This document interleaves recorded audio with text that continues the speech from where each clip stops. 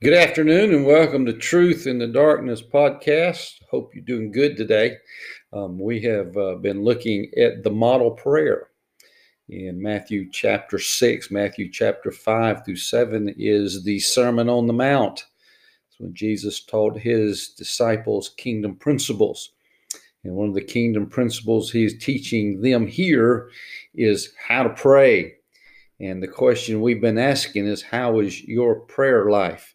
And I want to tell you something. I believe that prayer is absolutely essential to the spiritual well-being of everyone that claims the name of Christ. And if there's ever a day we need to be engaged in prayer, it's today. Last week we talked about what it meant when Jesus said, "Our Father in heaven, hallowed be your name," or "holy be your name." And it's our responsibility as God's people to do everything we can to keep the name of Christ holy. And so that's a very important part. We looked at last podcast. This podcast, we're going to look at the next part of this model prayer, this guide to how believers should pray. And the Bible says, "May your kingdom come. May your will be done on earth as it is in heaven." And so I want to talk a little bit about what that means. May your kingdom come. And that literally means, may your kingdom come soon. May I say to you, it's going to come soon. I believe we are living in the last days. Well, we've been living in the last days ever since Jesus died on the cross and rose from the dead. That's what we call the church age, from the time that Jesus rose from the dead till he comes back again for his church. But may I say to you and I that I believe we're living in the tail end of those last days.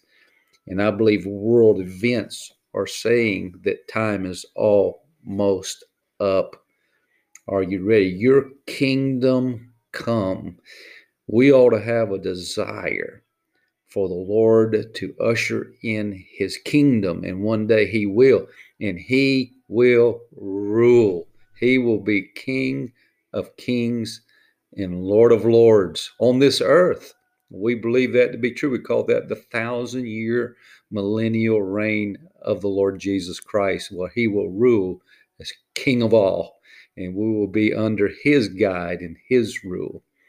But the bottom line is when we see this passage, your kingdom come, it also has the idea that his kingdom came when he came and lived here on earth and then died on the cross and rose from the dead. You see, we are part of his kingdom now. Right now, we're the believers. We're the ones that are to do the will of God while we're here. Another interesting thing that he says in this passage, may your will be done on earth as it is in heaven. And the idea is that we should have a desire for God's will to be done in our lives, just like it's done in heaven. How is it done in heaven? Absolutely perfectly. I mean, absolutely perfectly. Well, is that going to happen here on earth? Absolutely perfectly? No.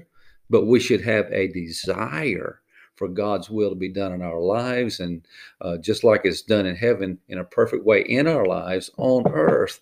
Now, if we have that desire, then we are going to strive to give it all we've got to serve the Lord and his will to be done in our lives. Folks, God's will for our lives is a very important aspect. It's very important that we understand the will of God for our lives. Where do we find the will of God? It's contained in his word.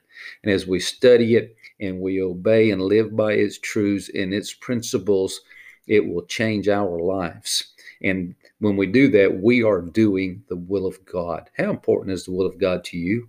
I hope it's important to you. I hope it's something you want to do. And if you follow God's word, you're going to be able to get it done.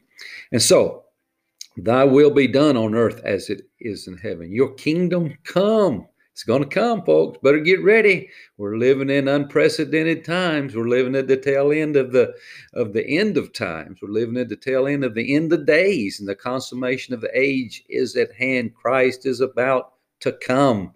He came first to come. He came to minister And he did. He came to die, and he did. He came to raise from the dead, and he did. But that's this time when he comes back, he's going to come to redeem, to bring his church back, to buy his church back, to bring it back to himself. He's going to come and receive us, God's people, to himself. So we must be ready for that time. Well, I hope you have a great day today, and I hope this time of devotion is a blessing to you. I think that's a wonderful truth in the darkness that we live in today, that his kingdom is going to come soon, very soon. So be ready. Let me pray with you. Lord, thank you for the day. Help us to be faithful to you in these last days. Lord, your kingdom comes soon. We are ready, Lord, and we ask you to come, Lord, soon. And Lord, if there be those that are around us that are not ready, Lord, I pray you'd use us to speak to their hearts and speak into their lives truth, so they will be ready when you do come. Lord, we love you today, and I pray you bless us in Jesus' name. Amen. Hope you have a great day. God bless you, and God bless your family.